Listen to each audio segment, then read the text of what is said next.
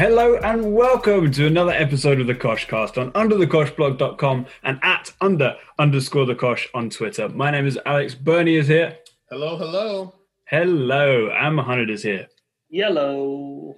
Welcome back, lads. It's been a 2-week winter break. Are you feeling rested? Yeah. Yeah. Can't Very say I'm so. not. Slack was down today, so I have no reason to be tired. This is Nothing something got done. This is something I don't understand. Like my workplace used to use Slack, and if it had gone down, everyone would have just emailed each other, like they did anyway. Like I don't understand how it brings workplaces to a complete halt. Because you guys aren't with the times, mate. Everyone at the same time decided we're not working. It's not about the tool. It's just that it gives them an excuse.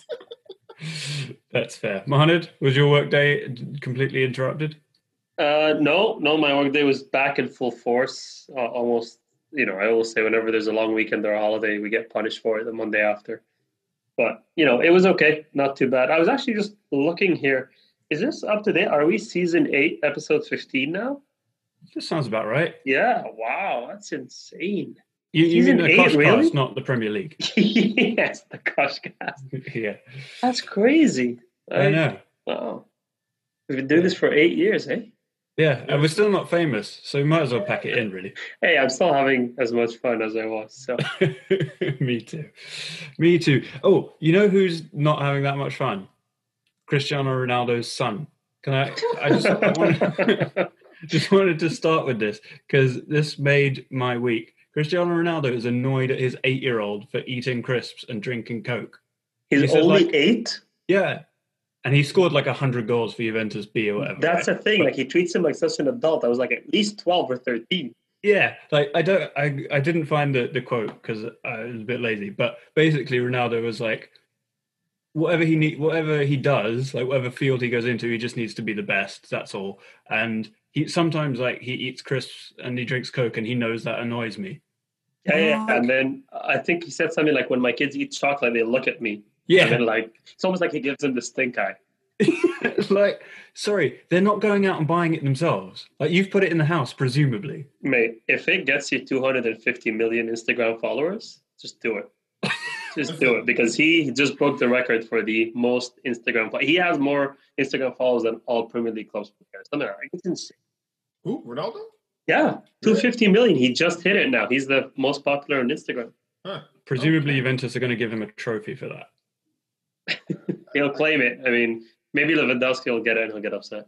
The good thing is you give your permission when you do follow him. So, there's he can say that. That's true. It's consented. Yeah. Built-in waiver. It reminds me, like, I the only household that, like, I hate when people post like pictures of their like Christmas food or Thanksgiving food. I would love to see what they do in that period because I'm sure that turkeys love Ronaldo because they don't get eaten. It's like tofu turkey and everything is super healthy. But are you suggesting that like 100 million of those 250 million followers are turkeys? Yes.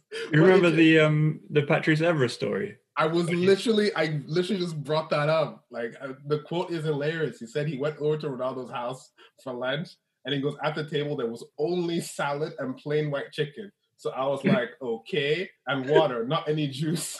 And he said we started eating, and I was thinking some big meat would be coming after that, but there was nothing. He finished and stood up and started playing with the ball and doing skills. And he says, if Ronaldo invites you for lunch, don't go.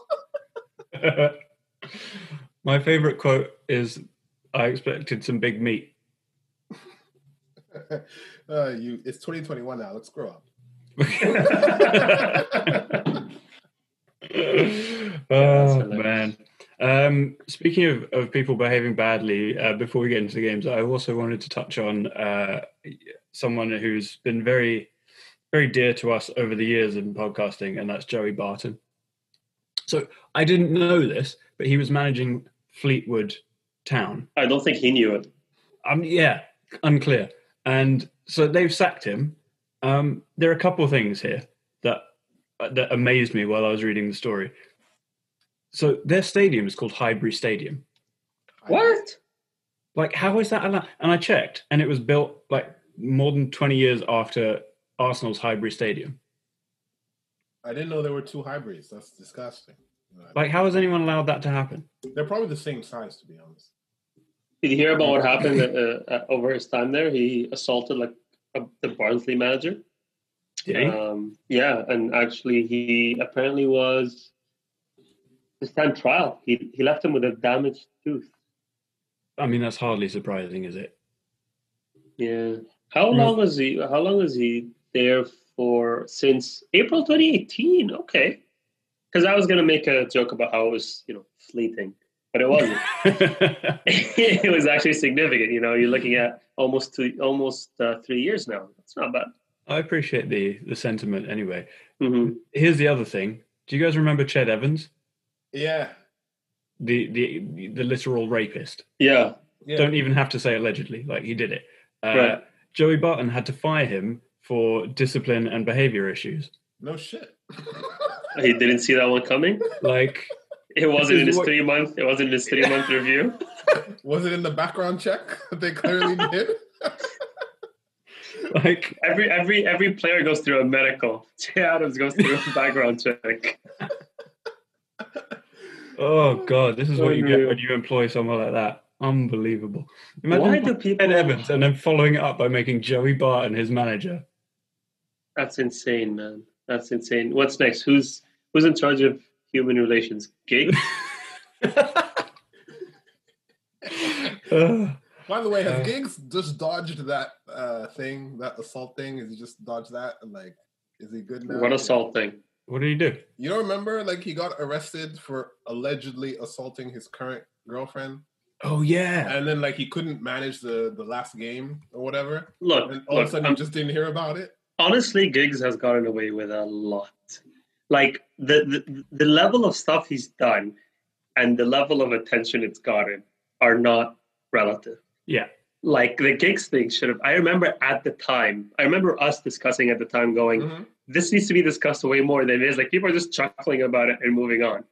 But I don't know how he seems to just get away with. I think he's Illuminati. I'm convinced. There's no way. No way. All I can find is that he denied the allegations. And he's been bailed out. Mm. But that's it. There's nothing else. Maybe nothing else has happened yet and he's awaiting a court case or something. I don't know. Wow. For someone who didn't play for England and chose Wales, the English media really protects this guy. Seriously. Yeah. But, well, if he does get fired from the Wales job, at least Fleetwood know who their next boss will be. Right. Well, for someone was so left-wing, it's quite a bad thing. Very good. Very good. He did move towards the centre in his older age. I can't. There's so much going on here, but I know we have to go, but there's just so much going on. I know. It's too good. It's actually too good. All right. Should we talk about some of the games? We should. Because one just finished just a little bit ago. And Liverpool, Bernie, are Liverpool going to get knocked back off the perch? Listen, I'm still in emotional protection mode. So I'm not going to say anything about perches and knocking anyone off, any of that. I will say this is fucking great. I can't believe it, man. All of England are pretty much back Liverpool because nobody wants United to win and nobody wants Arsenal. And it's they're gonna mess it up. They just are, aren't they? Can Leicester win this season? Leicester just win the season. I mean, I'd love that. Probably not. Probably not. They've already done the dark horse story. We need a new dark horse. Yeah, but they're not a dark horse this time. They're legit top 6 team potentially, and they could just win the league. A dark horse would be Villa. Guys, you can get fined and suspended 3 games for this line of talk. I kid, but no, this. I mean, we know it's injuries. This capitulation is ugly. It's pretty ugly right now. I mean, what was it? And they dropped 0-0 to Newcastle, and then 1-1 West Brom. Beat Palace, beat Spurs, but before that drew to Fulham. So it's a few draws and a loss in the last. So I wonder when is the last time Liverpool went 2 games in a row without scoring. I mean, that must have been a while back. That's a very good point. I think the commentator today said it was the longest Klopp has gone, which is like 200 and something hours, which doesn't actually, in the context, is not that horrendous, but it's still an unprecedented time for them that their attack isn't clicking. I just had fun. Again, we talked about Southampton being a lot of fun to watch when they were, I think, playing against City, and either they drew or lost, but we talked about how it was them that you tuned in to watch. And I know this game, Liverpool had a lot of the possession, especially in the second half. Second half possession was almost like 100% for Liverpool, but it was still Southampton that felt entertaining. It was still Southampton on the counter that looked really good, that you were kind of, you pricked up a little bit when they got the ball. And I don't know, it still felt like they deserved that win, even though Liverpool had so much of the ball. Watching the game, it just felt Southampton still deserved it. Yeah, this season has been a real bad season for possession as a concept. Like it seems to be mattering less and less. Loads of games are being won by teams with like 20-30% possession. And partly, I reckon, because there are so many games and everyone's so exhausted and COVID and this and that, it's genuinely just less physically tiring to just sit in a deep block and counter a few times in a game, especially when you're playing like 2-3 games a week. And so I think a lot more teams are doing it. And Liverpool have always struggled against that. I mean, they did the best they've ever done against that kind of defense last season, obviously, when they won the title. But struggling against that kind of thing is nothing new, particularly, right? And we were talking about it at the time. Diogo Jota was coming on and winning these kind of games like a month ago. And you could, the absence of something like that off the bench was very clear, even though Shaqiri came on. Also, I mean, to put a little asterisk, though, you have Fabinho and Henderson at center back, two midfielders at center back for Liverpool. Again, Klopp said it's not an excuse, but still, you also have Ox in front of them. It's a weak kind of central area. And Thiago and Wijnaldum, like, it's not bad. But Thiago was on Twitter fraud watch today, He was really, really bad. He just resorted to Flamini pointy shouty. Like, there was nothing else that he was doing. But the Jordan Henderson, we've said he's been the engine of this team. We've accepted that now. We can move on with our lives. But I thought this game, as you said, Southampton could have won this game 2-0. Like, Alisson came out, almost made a meal of it. If not for the wet pitch, Valerie would have scored because that ball just trickled and trickled. But when Jordan Henderson, as Mohamed has pointed out many times, is that pivotal to the engine room in midfield, putting him in as a center back doesn't make sense. Because that first half could have been 2 or 3, actually, to Southampton. It was just a final pass because they just skip around the guy. And I just thought, just play Phillips or play Williams for goodness sake. I agree. Keep Henderson where he's supposed to be. You can play Thiago next to him and Wijnaldum. Keita's shit, we know that. But, like, at least play a defender in defense. And you don't have to play Ox. I mean, how great is that? Yeah. So, yeah, I was just looking at the lineup, and they had Williams and Phillips on the bench, and they've both been doing absolutely fine. So I don't know whether this was rotation or what the reason was that one of them wasn't playing. But you're right, that is an odd decision. You don't need to rotate these guys. They barely play. They're young. Like, when's the last time they played? A couple of days ago. Like, it's not. I think Klopp is. Yeah, that was one move too many. Henderson next to Fabinho was not going to work. And yes, it's not the reason they conceded. They conceded from a free kick, and then Trent had a horrendous game. He was at fault for the goal. He had 38 misplaced passes, which is, I think, a record by any player in the Premier League this season. So he just had a horrendous game, and they subbed him off in the 77th minute. So, they finished. Liverpool finished the game with 3 midfielders in the back 4 when Milner came on. So, yeah, not a good look for Liverpool. Again, this was their league to win easily by far, and they're making a huge meal out of it. And they're first. They're tied first, but United have a game in hand, so it's not great for them right now. Bernie, who's United's game in hand against? Burnley. Okay, congratulations. Thank you so much. I wanted to add that on the other side, like, Robertson wasn't very good either. Like, I get it. They were bombing in the second half, trying to score, although they only had 1 shot on target the whole game. But that Valerie chance, they looped the ball over him. He turns around and just goes, okay, whatever. Like, he literally decided, I'm not going to run after you. And I thought, you're really, really fast, and it's not even that far away from you, but you're giving this up. I just feel like the whole team was, attitude wrong, deflated. You can take those games and say, it is what it is, and move on. But it wasn't just the tactics from Klopp, which were poor. The whole team wasn't up for it today. Yeah, and I think Hasenhüttl also has been playing some really good football with their capabilities. Like you see Danny Ings playing really well centrally, holding it up, and then you've got Theo, you've got Gineppo. You've just got him bombing down the side. They're so quick, so fast. Those two are the kind of players that they're fast just by looking at them. They just have that fast body. And, Ward-Prowse pulling the strings in the middle. And I know this game it was Diallo in the center, but usually it's, what's his name, bald guy from Chelsea?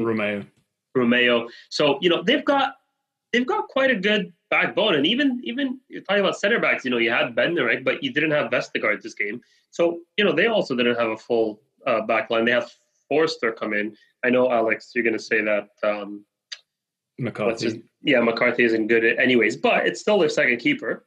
Yeah, and, Fraser Forster was quite funny. I didn't realize this, and the commentator didn't seem surprised, but apparently he doesn't catch anything. Like he just punches everything away. It just looked like at some point he's gone to make a catch and it's gone wrong, and he's decided to never do it again. Well, I guess he doesn't have to wear his mask then.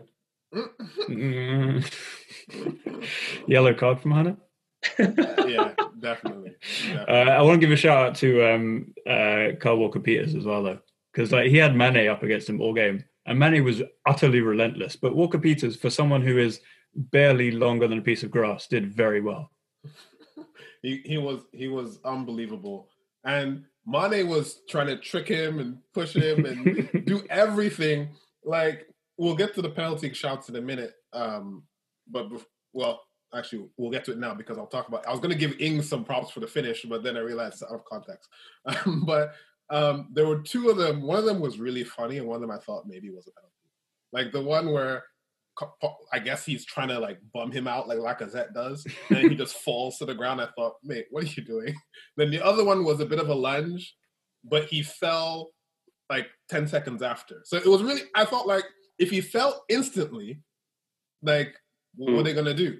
But he literally fell so it was as if the next episode of the show had started. So I was like, why have you done this? So I don't know. It was just so man, it's crazy. Football is all about optics when you're giving fouls and stuff. It's not black and white, it's not like, oh, he's out of bounds. No, it's just like, oh, that looked a bit late. I'm not gonna give it. Yeah. But I agree with you. It was late and it didn't look like you would give it.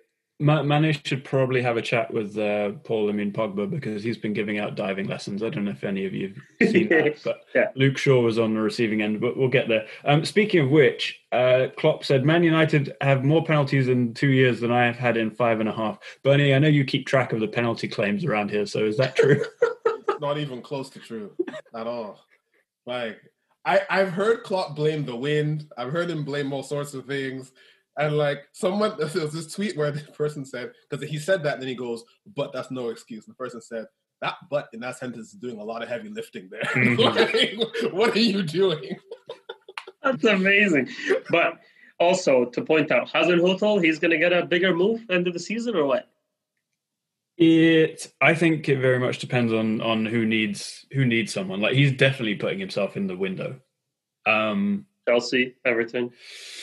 The thing with Chelsea is I think that they'll go for a bigger name. I think if Tuchel is available, if Allegri's available, and they want to get rid of Lampard, and we'll get to Chelsea right now, actually, it's a good segue. Obviously, got battered by City. Absolutely battered. This, to me, we've talked a lot about how City have been underwhelming. Best performance of the season by a mile for me. Bro, you mentioned in this game about how teams counterattack now. Honestly, I was watching this game, and I don't know how physically possible, but both teams were counterattacking. Yeah. Honestly, I was watching it, especially when it was still early on, and I was like, I'm trying to figure out who's trying to play possession and win the game and who's just countering. And I'm like, they're both doing it. They're literally both just running at each other every time they get possession.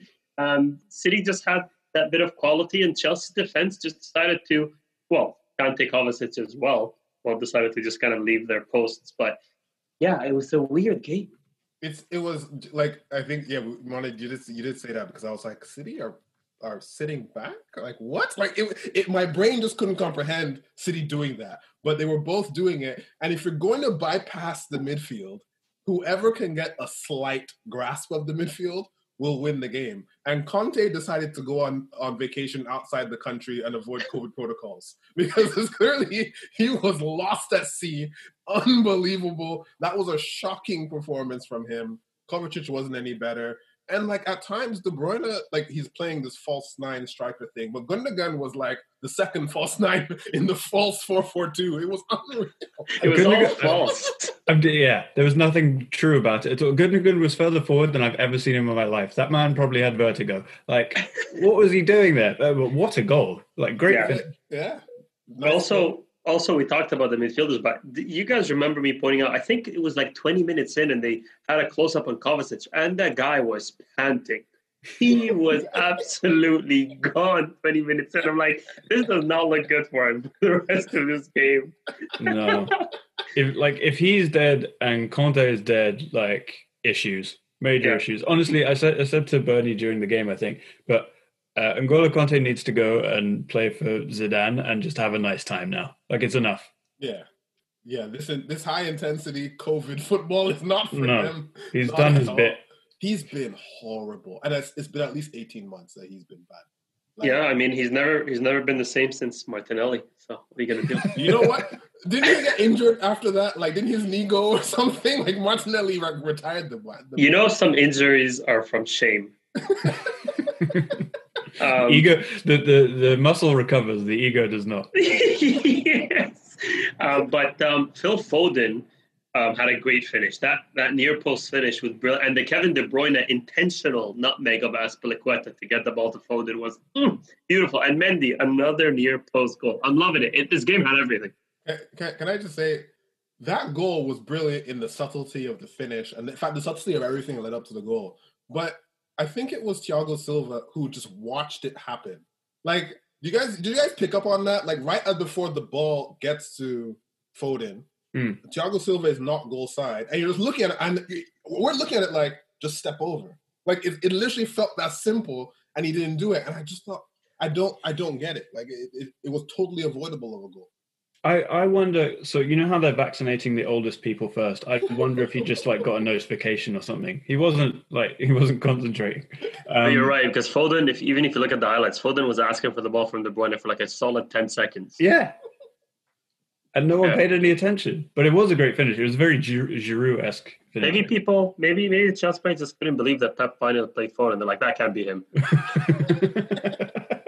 Maybe, but this Mendy thing is becoming a thing. Like, he's actually been really bad in the last couple of weeks, which is quite funny because we assumed he was the savior, and part of that had to do with how bad Kepa was. But Mendy is, for anyone who hasn't heard about our Mendy rankings, we have a ranking of everyone called Mendy in world football, and he was at the top recently, but he's very much slipping.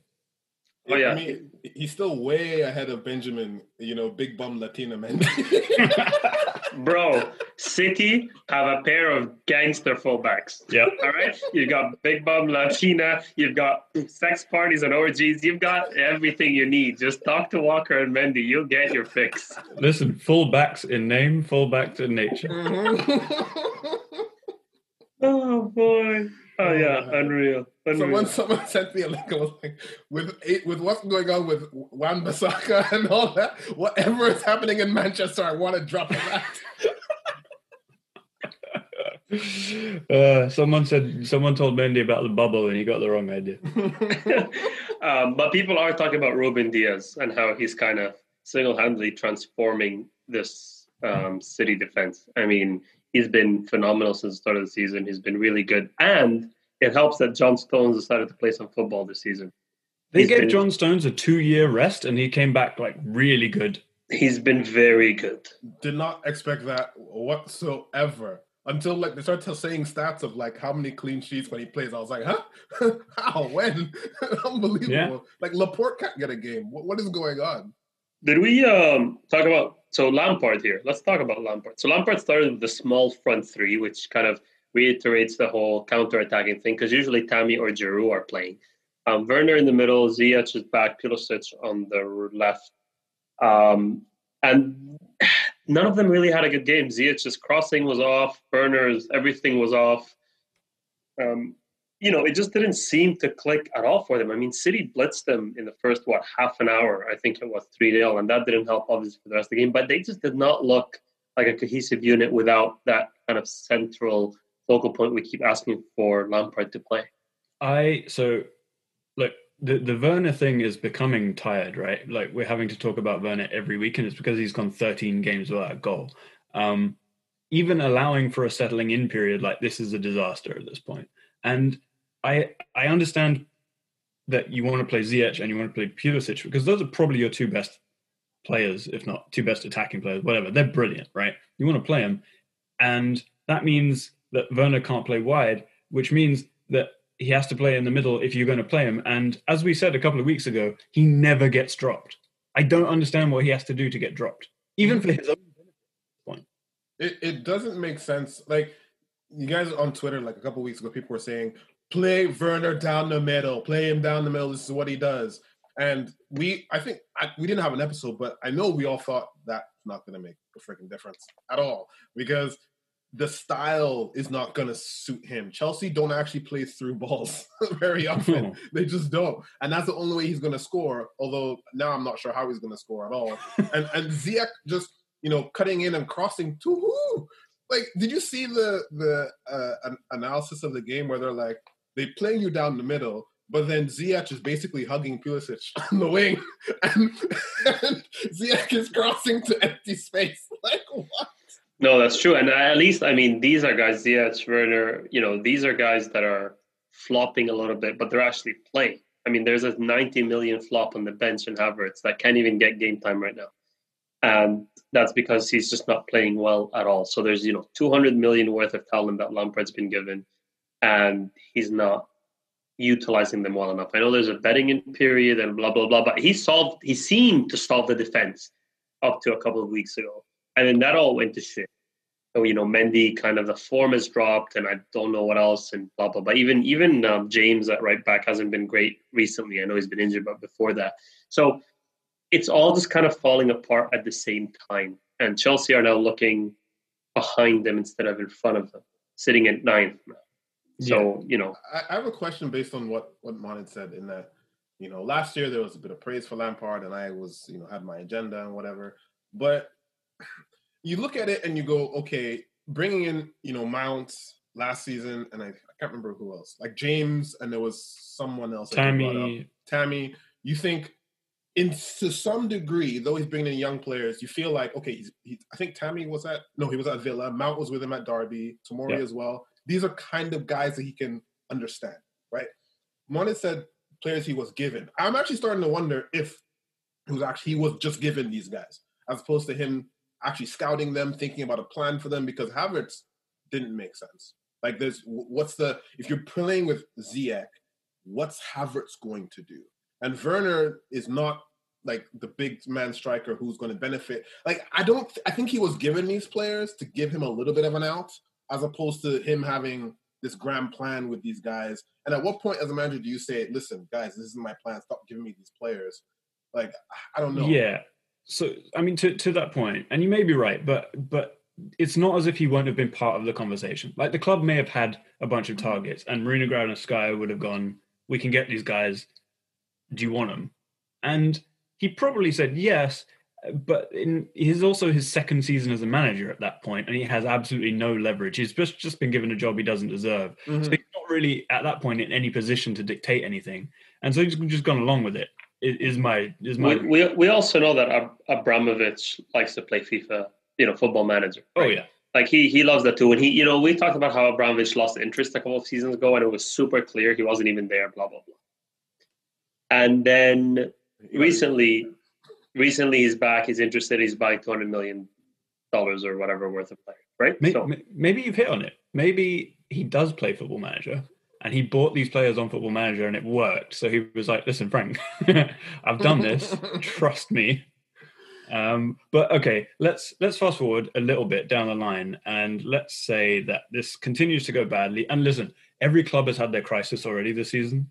Some are having it now. Some already had it. Some are coming out of it. So, Chelsea could win the next 3 games and everything would be fine. But let's say they don't, and Lampard's situation becomes untenable. There are links with Andrei Shevchenko, who we know is the Ukraine manager and also, Roman Abramovich's best friend, or one of them, and Thomas Tuchel and Allegri. For me, if every second Chelsea aren't appointing Max Allegri is bonkers. But what do you guys think? I think it's time for Steve Gerrard. So for Chelsea, yeah, okay. He'll slip and mess that up. Demba Ba, assistant manager. For the banter alone, it has to be done. Nah, I agree with you on the Allegri. I think don't do this Tuchel thing. Like, I get there will be some temptation because you might look at Havertz and you might look at Werner and think, ooh, German. Ooh, we can make this work. No. You need to go pragmatic. You need to stop the blood flow and then play actual common sense tactical football because the players have no idea what they're doing right now. Honestly, I know they have big players and blah, blah, blah, and you need a big manager, but I would go a bit like more pragmatic and go like the Hasenhüttl or the young, the young German guys, Marco Rose or whoever, the new guys that are coming through. Like, I think that's the way to do it now. Allegri, nah, man, why? I don't know. I just feel like the young manager thing is exciting now. Like, get a younger guy in who has actual ideas that wants to actually do new things and learn and adapt as you go along, as opposed to an older person who's more set in their ways and this is definitely how I'm going to play and I'm not changing. So, I mean, I think that's a bit harsh on Allegri because I don't think he has one particular thing. His thing is he's a bit Mourinho-ish in that his thing is just winning, and however he needs to do it, he'll do it. But the other thing is that while I agree with you that those young German managers are all very exciting, they need a bit more time. And this is exactly the thing that no one ever gets at Chelsea, right? They need you to come in and start winning immediately. So that would be my reservation. I agree. When you've had the Daniel Farkers and the Wagners and, Hasenhüttl, sure, great. Well, he's Austrian anyway, but whatever.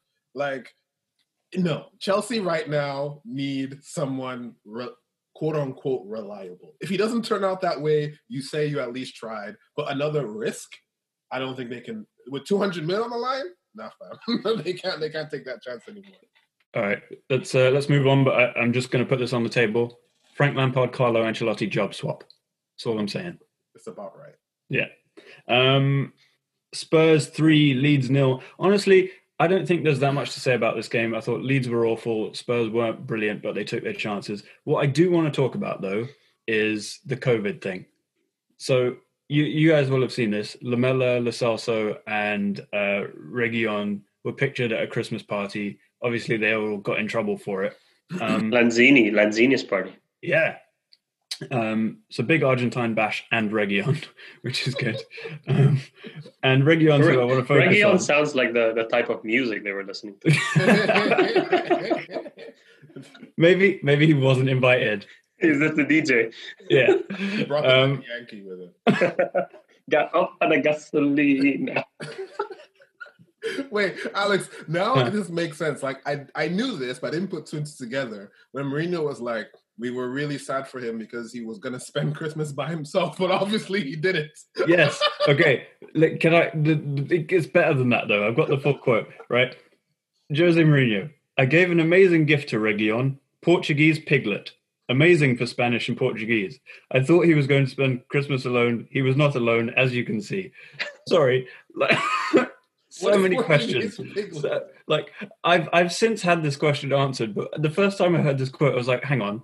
Is the piglet alive to keep him company, or is this a dead piglet to eat? It must be food. It must be food. It has to be. It is, but it was unclear at the time. Because he said it's because he's alone. It's also Mourinho. Wow. But why is he giving his players piglets? Well, I mean, the piglet definitely wasn't good enough. If it was a better piglet. Oh, man, that's hilarious. But yeah, it's crazy, man. These players, I don't know. Maybe I'm thinking of it from the point of view from an unprivileged position of I wish I was a footballer, but I just can't imagine doing anything to jeopardize playing next game. Does that make sense? Maybe because I'm like starved from it. Maybe once I've played like 5 seasons of my calf, what's another game? But now I'm just like thinking, like, no, you're retired at 30, bro. Do whatever you want at 30. But just like now, just play next game. Like this could actually take him out of the lineup for a while. Because you know what Mourinho's like. He's going to hold this grudge. Like he could. Region is probably like, it's Ben Davis though, so I'm probably good. I'll get there in a little bit. But you know what? I agree with Mo. Like in my head, it's like, you know, I'm going to stay in the bubble, do whatever I can. But then you see the Mason Greenwoods, the Kyle Walkers, the big bum Latina Mendy's. And it's like, maybe this generation just is that rebellious. Maybe that's what it is. Like, and you know Balotelli's still looking at them, calling them all noobs. This is nothing. He's like, I wrote the book. This is nothing. You call this party? What's this? Indoor fireworks or nothing. Shoot like arrows at you. Reminds me of my wedding. True. You actually had indoor fireworks. Like maybe they're rebellious, but I think there's also an element of like these people get treated so differently from everyone else all the time. Mm-hmm. Right, like everything else is shut down, lockdowns everywhere, but football has to keep going because otherwise the morale of the nation will die, apparently. So that's why all these games keep going on, even though it's probably not really, best practice to do so. And so they keep getting told that, like, you're an exception. And so I'm not really surprised that this shit's happening, even though it is really stupid. Also, to be fair to them a little bit, it wasn't like a rowdy party. It was just couples. It was a nice little Christmas thing. Like they weren't there to like go crazy and party. I think it was more probably pressure from, wives and girlfriends. Like, let's do something. We've been in here forever. Like, I get it. It wasn't, just to be fair, it wasn't a rowdy party. It wasn't a Kyle Walker event. No, this was a wine and piglet affair. You know what? Now that I think about it, I'm not sure if this generation's worse than like not ours, but the one before. Like, remember that story of like Ryan Giggs and like, of course, it involves Ryan Giggs. I knew it. Ryan Giggs, Lee Sharp, and all those guys at United having the party, and then Ferguson hearing about it and coming to the door, and he finds them in the bathroom with some girl or whatever. He's like, "Get the hell out of here!" Some of them weren't caught. Some of them like jumped out the window. And stuff like that. Yeah, it was crazy. Ryan Giggs was like, hold my beer, guys. I've got some stories for you. Also, to take it, we're going to move to Arsenal now anyway, but to take it to Arsenal, like, you've heard of the Tuesday Club. This was in the 90s, like late 80s, early 90s. Half the Arsenal squad would go to the pub on a Tuesday after training and drink until Wednesday night. Yes, well, half the club were alcoholics and the captain like went to jail. Exactly. So, yes. Yeah. So, this generation's all right, probably. They're probably fine. They just want like expensive watches and stuff. These are the exceptions that we hear about. It's not the norm anymore. So I think that covers our analysis of Tottenham 3, Leeds 0. Yes. Honestly, like Kane and Son are brilliant. They were honestly like Leeds were just stupid. They were just very naive. Kept giving the ball away in dangerous positions. Sounds familiar. Gave a stupid penalty away. Like, Sounds familiar. Yeah. Just Leeds. They'll be fine. Just Leeds. Arsenal 4, West Bromwich. Sam Allardyce's West Bromwich Albion. No. Mohamed, Arsenal are back. Now we're talking football. The title race is back on. Now we're talking football. This is our Welbeck versus Leicester moment. This is it, baby. That preceded a disaster. This is it. Man, we've got the best left back in the league. I mean, that's clear. But man, the snow started to fall and Kieran Tierney just felt at home. He just put on his wife beater and he was ready to go out there and just frolic in the snow. And what an absolute goal. Wow. Scotland. For Scotland. Beast of a performance. Unreal from Tierney. Unreal. Saka, what a young talent. Like honestly, during the really dark times, beginning of the season, end of last season, it was just Saka and Martinelli getting any Arsenal fan through any of it. And Saka is still doing it. And he's, I wasn't sure how good he was at the beginning because he was putting in good performances, but like there wasn't crazy flashes. Like Martinelli had crazy flashes. Like I was excited about Martinelli a lot. Saka was like doing a job. Okay, that's whatever.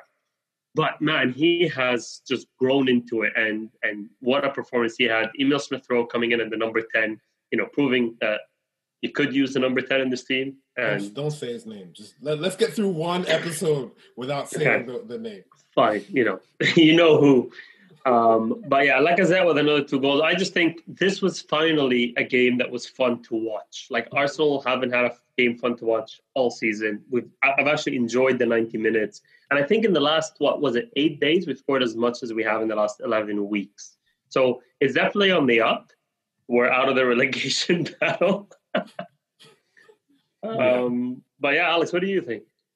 I think, it's been obviously a massive turnaround. It's 3 wins and 3 for Arsenal, who, were shocking before. I mean, we were speaking a couple of weeks ago, and Arsenal in the City game, was it the cup game, when Renarson let a couple of goals through his hands? I mean, that was genuinely one of the worst Arsenal performances I've ever seen.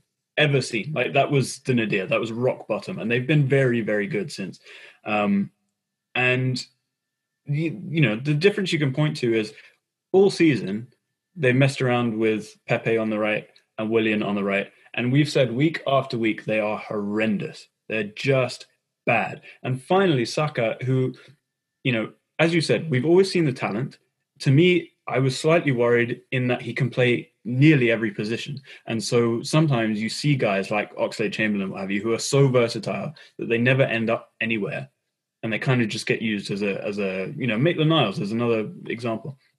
So for Saka to play on the right, to get 3 games in a row, to play brilliantly well, score, assist, like actually produce, it was wonderful to see. And the thing that he has that the other 2 candidates don't is that he can go either way. Like, he's quite left-footed, but he'll happily take it on the right, and that makes him very dangerous. And Emile Smith-Rowe, I've been banging this drum for a long time. Like, since we saw him in the Europa League when he was 18, he's stood out as someone who has a lot of talent.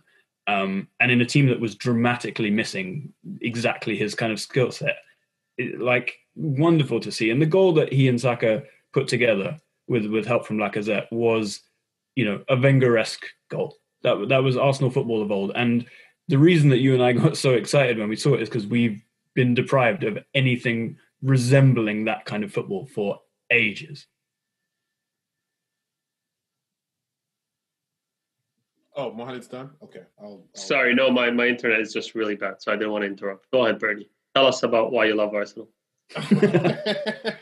I thought it was a good performance. I thought that Emile Smith-Rowe is the difference. Like, Saka is a brilliant young player, but I think if you don't have that guy in the middle or playing sort of that creative role, then Saka will just be huffing and puffing, doing stuff on his own because Aubameyang's not playing for the team anyway. You're basically a man down. Being 2 men down doesn't make sense. But the system makes sense now because Willian is not just doing rubbish, as Alex was saying, and Pepe can be gone. So it makes sense.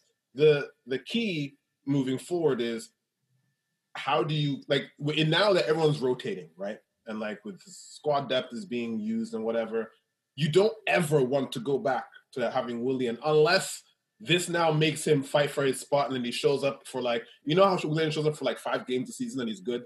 Mm-hmm. If this gives him that platform, great. But you are going to be nervous anytime it's not Saka and Smith-Rowe anymore. And young players are not consistent, and they will have their downtimes, and they will have where they're not producing, and will play difficult games, and they'll get kicked around and blah blah. And you're right, but now forget Willian. Willian's a non-factor. Pepe is the one that has to look at Saka and go, "What, can I not do this? Can I not go around the corner, pass it to Lacazette and make a third run? Seriously, Pepe cannot do that. I remember, I think the game before, what is it? Brighton, we beat Brighton 1-0, and Saka turned Brunt, or whatever his name is, the big wolf on the left. Burn, or whatever. Burn, yeah. And he just went at him, burned him all the way down, crossed it over to whoever it was, Lacazette, and he scored. And I'm thinking, that's literally all Pepe needs to do, but instead, he would have stopped and turned and cut inside, and did all this thing to this Burns guy who runs at whatever 1 mile an hour, and it was just why this?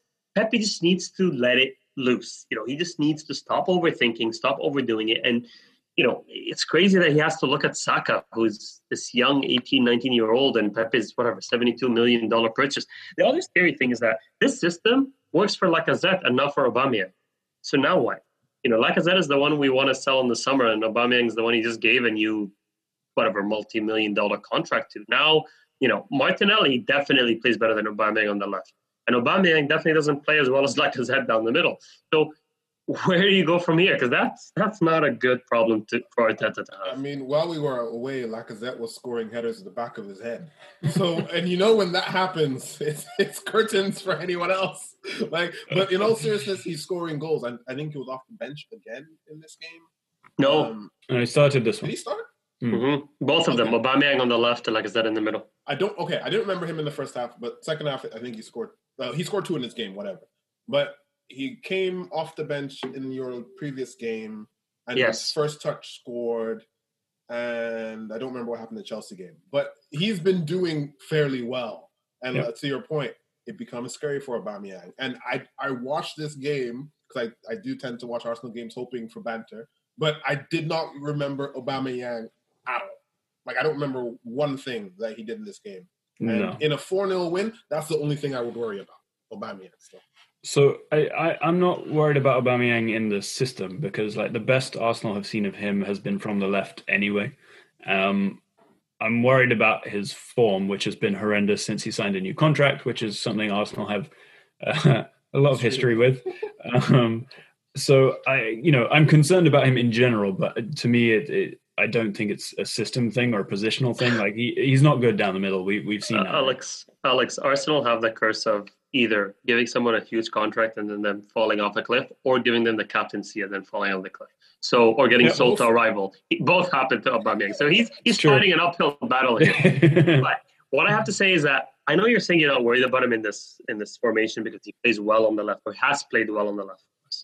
Am I crazy to think that I still prefer Martinelli on the left to Aubameyang? On this form, no, absolutely you do. I just love what he brings, the pressure and the energy and the wanting to win, that will to, I don't know. I really love Martinelli. I'm with you. I don't care if Aubameyang doesn't play if the team is playing well. I don't care at all. But the club gave him £900 million a week and the captaincy, and he's gonna play. So it is what it is. To answer Bernie's question about what happens if any of those guys are out, there's a little bit of transfer news. Emi Buendia is someone that Arsenal have been linked with for a long time. Brilliant number 10 from Norwich, can play wide as well.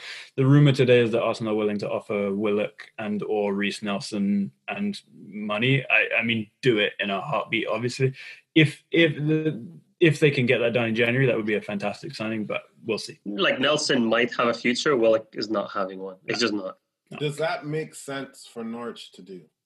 No, only if the money is right. Because otherwise, no. What are they, top of the championship or something? Bro, Buendia's on something like 15K a week. He wants to move. If he pushes for it, it might happen. If we give Norwich 25-30 million, I get it, they don't want to do it, but it should be doable. If Arsenal can't make this deal happen, then what's the point? There are lots of games left in the championship. Between 5th and 1st is 7-point gap. If he's that crucial, if I'm Norwich, I don't do it. There's too much money. or we buy him. More than that, even. Or we buy him and loan him back for half a season, whatever. Yeah, we're really good at that. Yeah, we're really good at that. Speaking of which, Saliba's finally left on loan, so he'll get a game somewhere. Yeah. Sorry, last thing on this. So West Brom, right? Allardyce, he has said in the past that he really likes Nigel Farage. So clearly voted Brexit, Tory. Is he going to sign him? He should, because there may not be anyone else left to sign, because he said that he had 3 players interested in joining West Brom in January, but he can't get them work permits or whatever because of Brexit. So, it's what you get. Well, yeah, let's hope his chip shop doesn't close either. That gravy running through his veins. Anyway, what else happened? Leicester beat Newcastle. Leicester doing pretty well. Obviously slightly inconsistent. Otherwise they'd have an identity crisis. But they're, doing well. I love watching them. They're great. I love watching them. You love the Tielemans thing, eh? I just love them. Vardy, Tielemans, Madison, Ndidi. They're just so fun to watch. They're all just great to watch. I I don't know. I love Brendan Rodgers. I think he's a great manager. Everything works for me from Leicester. I find them interesting in the sense that they're not actually that interesting over the course of 90 minutes. Like, they don't create a ton of chances. They just don't. They, like, people talk about counterattacking football. They are the counterattacking experts. They're not building up play at all. They had 2 shots in this game, which were sensational shots, by the way, and they scored. But that's how they've played all season. There's a bit of this weird myth around Leicester City that that Brendan Rodgers is this possession-minded manager, and he's not. But no one does anymore, Brendan. Like, who in this league keeps the get ball? you. I'm just saying that, like, people say that that's what they do, but they don't do anything remotely close to that. But actually, forget your like. I'm not rebuttaling your last point. It's actually just a question: who in this league holds the ball and try to play possession? Like Liverpool, a little bit. Liverpool mostly because people give them the space, but less than they used to. The thing is, I actually like what I'm saying is I like the way that they play. I like fast back end-to-end football, but I don't like the myth that surrounds the way that people associate them with playing. It doesn't make sense. It's very much like how they were saying Chelsea were playing, which they clearly don't even play anything. But like these things are just not true. Because in this game, really, it was 0-0 at halftime, or they just scored right before halftime. This game was very much a stalemate of nothingness for a very long time, and in 2 moments of absolute pure class football, like champagne football at those moments. You're talking about Andy Carroll. Yes. Some people play, possession football. Some people can't play counter-attacking football. Some people play football to get penalties. And United beat Villa 2-1 as well this match day. I don't think we talked about that just yet. Bernie, Anthony Martial is back. Almost. Not yet. Almost. But slowly he's been involved over the last couple of weeks, right? I mean, 3 goals, 4 assists. Yep. 3 goals, 4 assists in his last 7 games or so. Mm-hmm. He's always been playing well. That's the thing. There's a bit of that Firmino nonsense that like I used to laugh at. He was always playing well, but not getting the stats. He's getting them now. So, it was honestly a good overall performance from United and Martial in particular. Pogba, man of the match.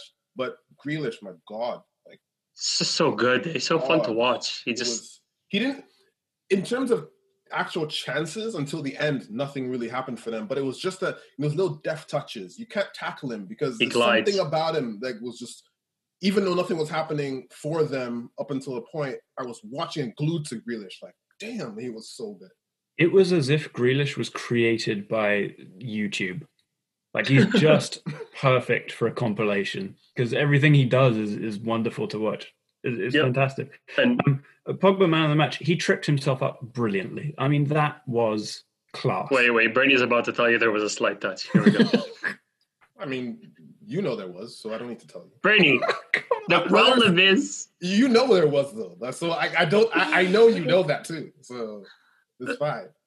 Go on, make your point. Go on, sorry. No. You're right. Like, obviously, his foot was moved a little bit towards his other foot, which made it kind of be behind it. I get it. And it's not Pogba's fault he fell. I don't think it's Pogba's fault.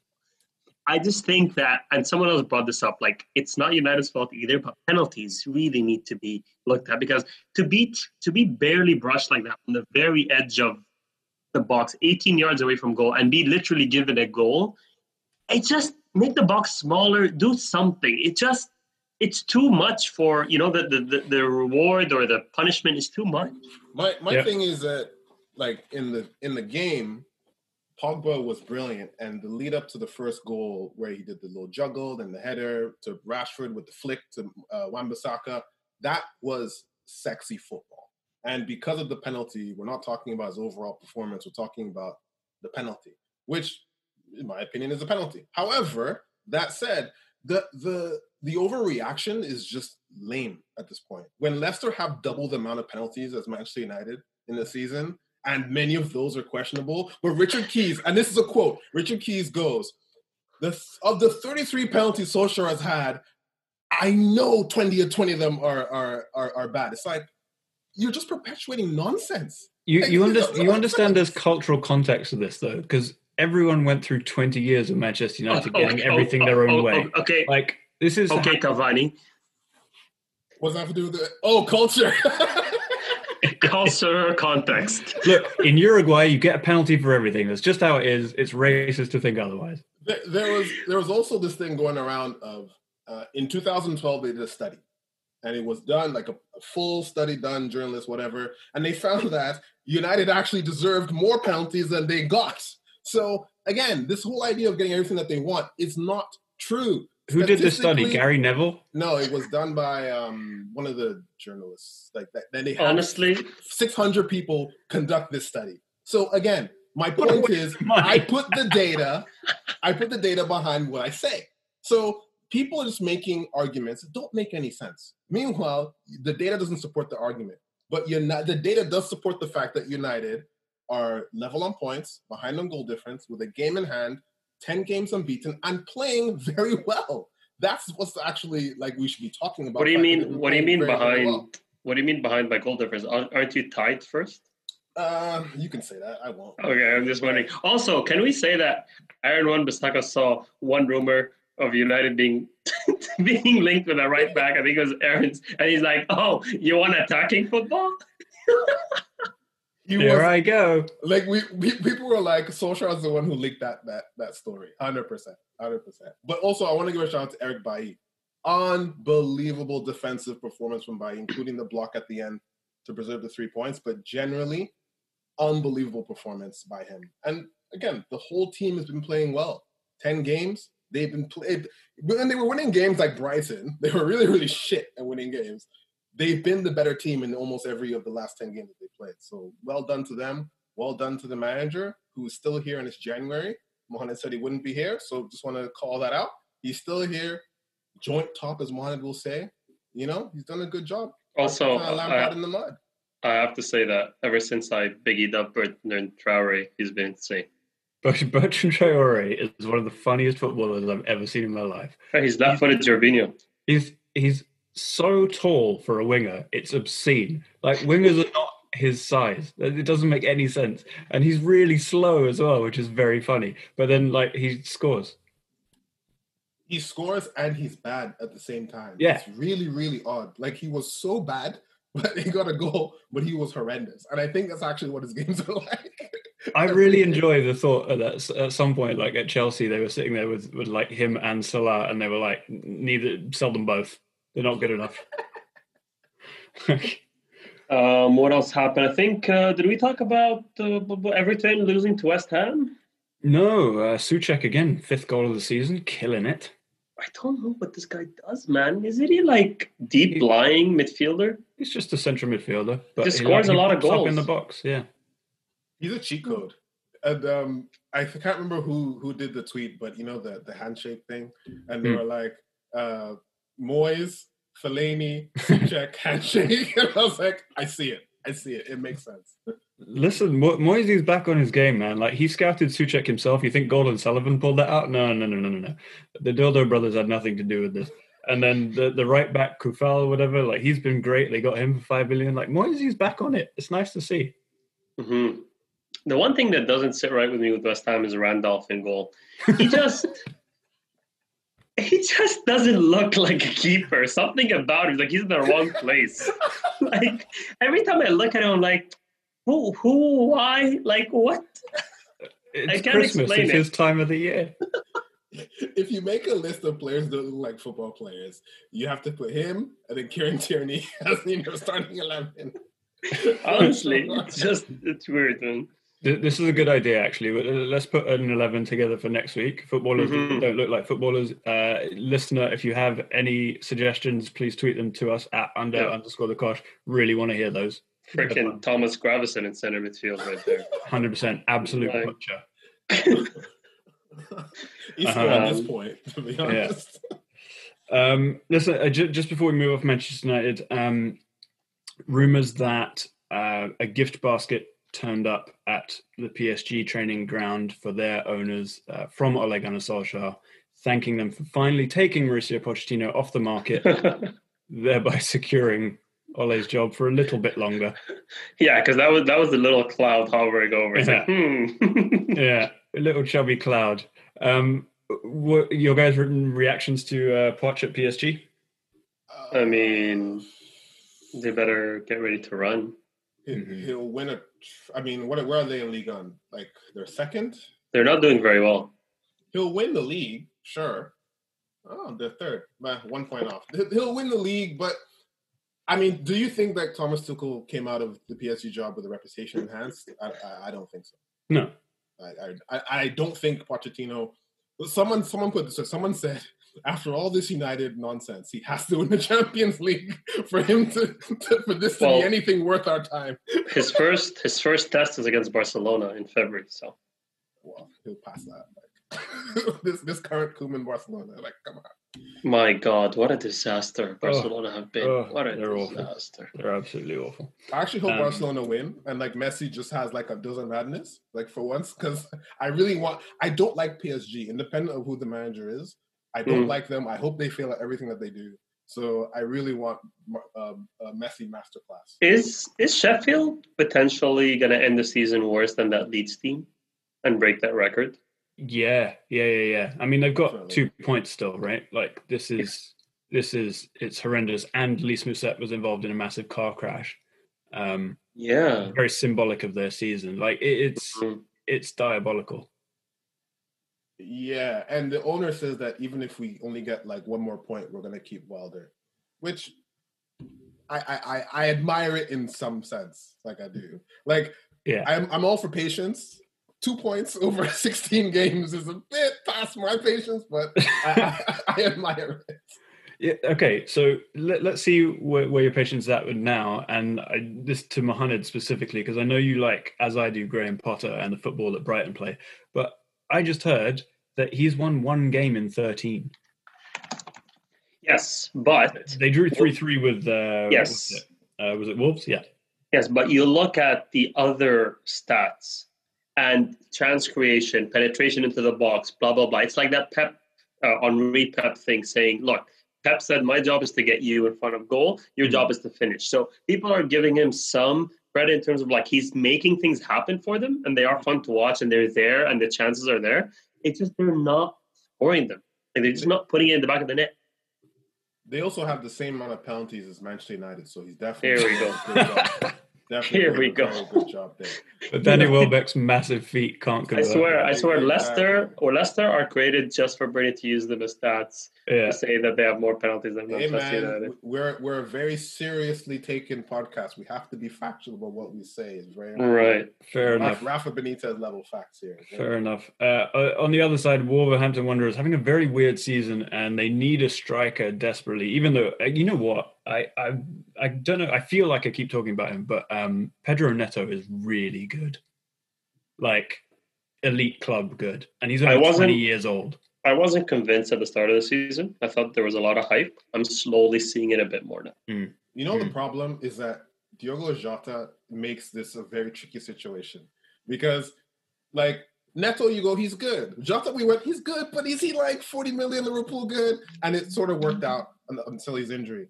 Now you're going to be like, so can we repeat the trick? And I swear whoever signs Neto, he's going to flop. Hey, you know what? Wolves can be Liverpool's new feeder club instead of Southampton. So maybe Salah goes, Neto plays right forward. You know, just turn it into the new feeder club. Fair enough. They know how to find one. But they are being linked with two very different strikers. Diego Costa on a free, and Eddie Nketiah for like 15-20 million. What? They're not thinking of signing Nuno Gomes. I mean, probably. Or like Pauleta. Helder Postiga. Like a front three of Helder Postiga, Pauleta, and Nuno Gomes, please. And Rio Costa and centre. Jose Mourinho at left back. Come on, you gotta make it happen, man. Yeah. Portugal Euro 2000 revival tour. I love it. Bro, I just remember as a kid watching the Euros, and I just always remember that Portugal's striker was someone that I never heard of. I just heard about him at the Euros. And that was it. Like, I never knew any of them. It's just who's this new guy? Right? Yeah, Nuno Gomes, Postiga, and Pauleta. Pauleta. I was like, I never know who you are. I don't follow any of your clubs. You're probably playing in Portugal, and then you just kill it every Euros. It even happened in 2018 when they won. 2016 when they won the Euros, and Eder like just came out of nowhere and scored the winning goal. It happens every tournament. I'm like, okay, let's see who this random Portuguese striker who's gonna just be like Ronaldo Fodder is. So what Alex is saying is, now that they actually have players that everyone knows, they're not gonna come anywhere near to winning the World Cup. Maybe. I think they should apply to have Benzema change his nationality. He's never getting back in the French squad. Anyway, lastly, in the Premier League, Burnley against Fulham was postponed because Fulham can't get over this COVID outbreak.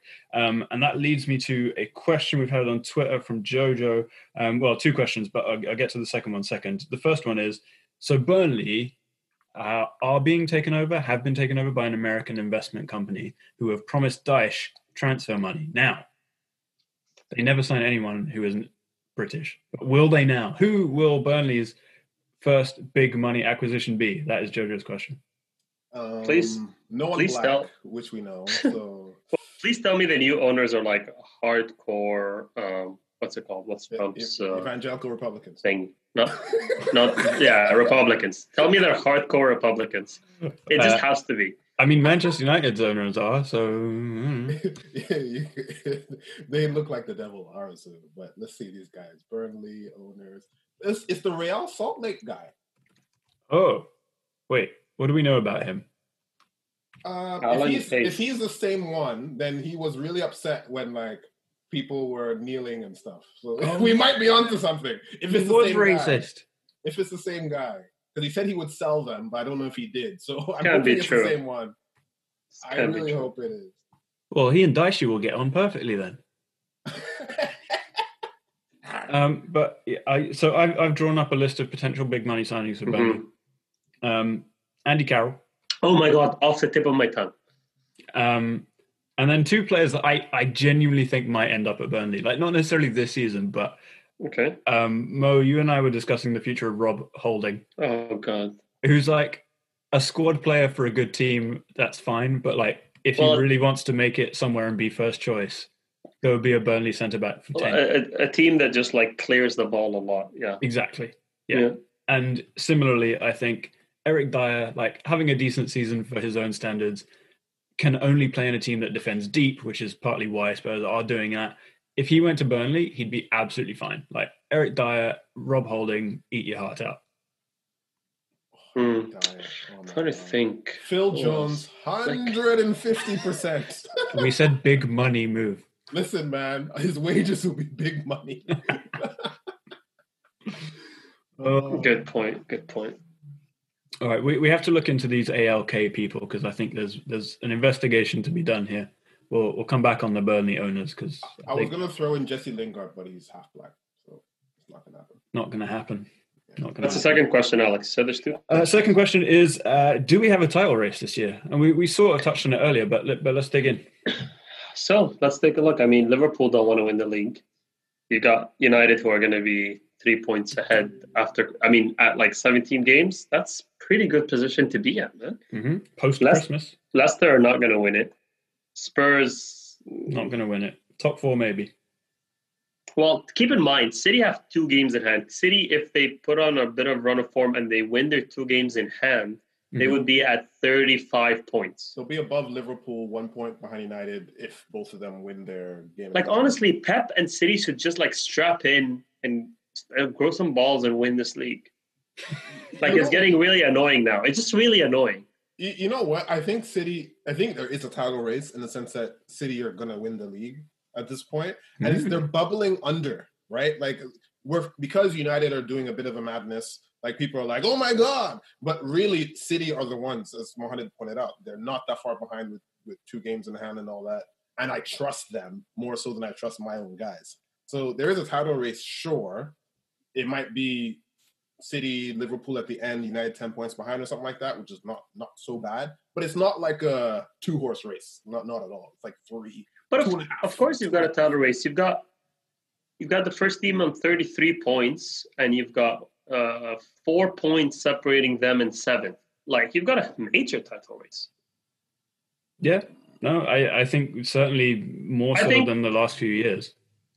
I think the season has been so weird and literally so strange and unpredictable that sure, we can call it a title race, but it's not like the definitive, like we know this is what's going to happen as we do in previous seasons. Like this is a toss-up.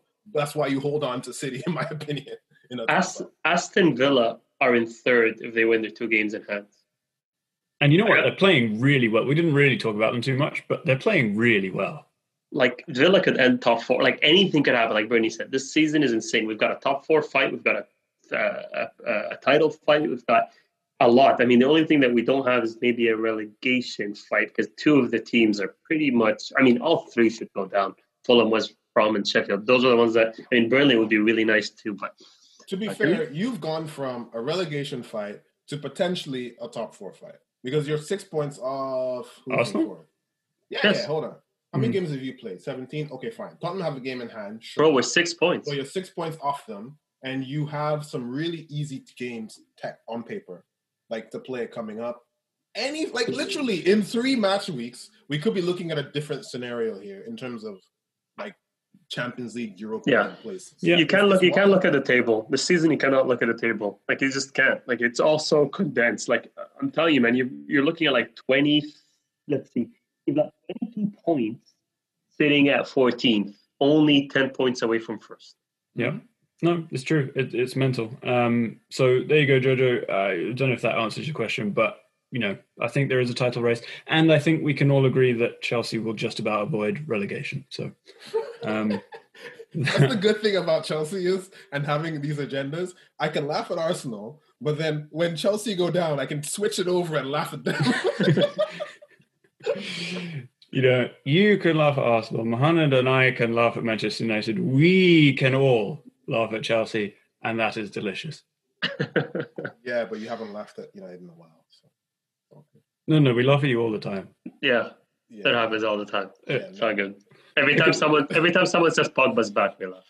Yeah, look at Bruno's ears. Ridiculous. Anyway. The satellite receiver. That's how he knows where people are to get all these assists. Freaking sonar. It's actually true. Anyway, we better leave it there, lads. Thank you very much. Lovely pod. And we'll chat again next week. Bye, guys. Bye.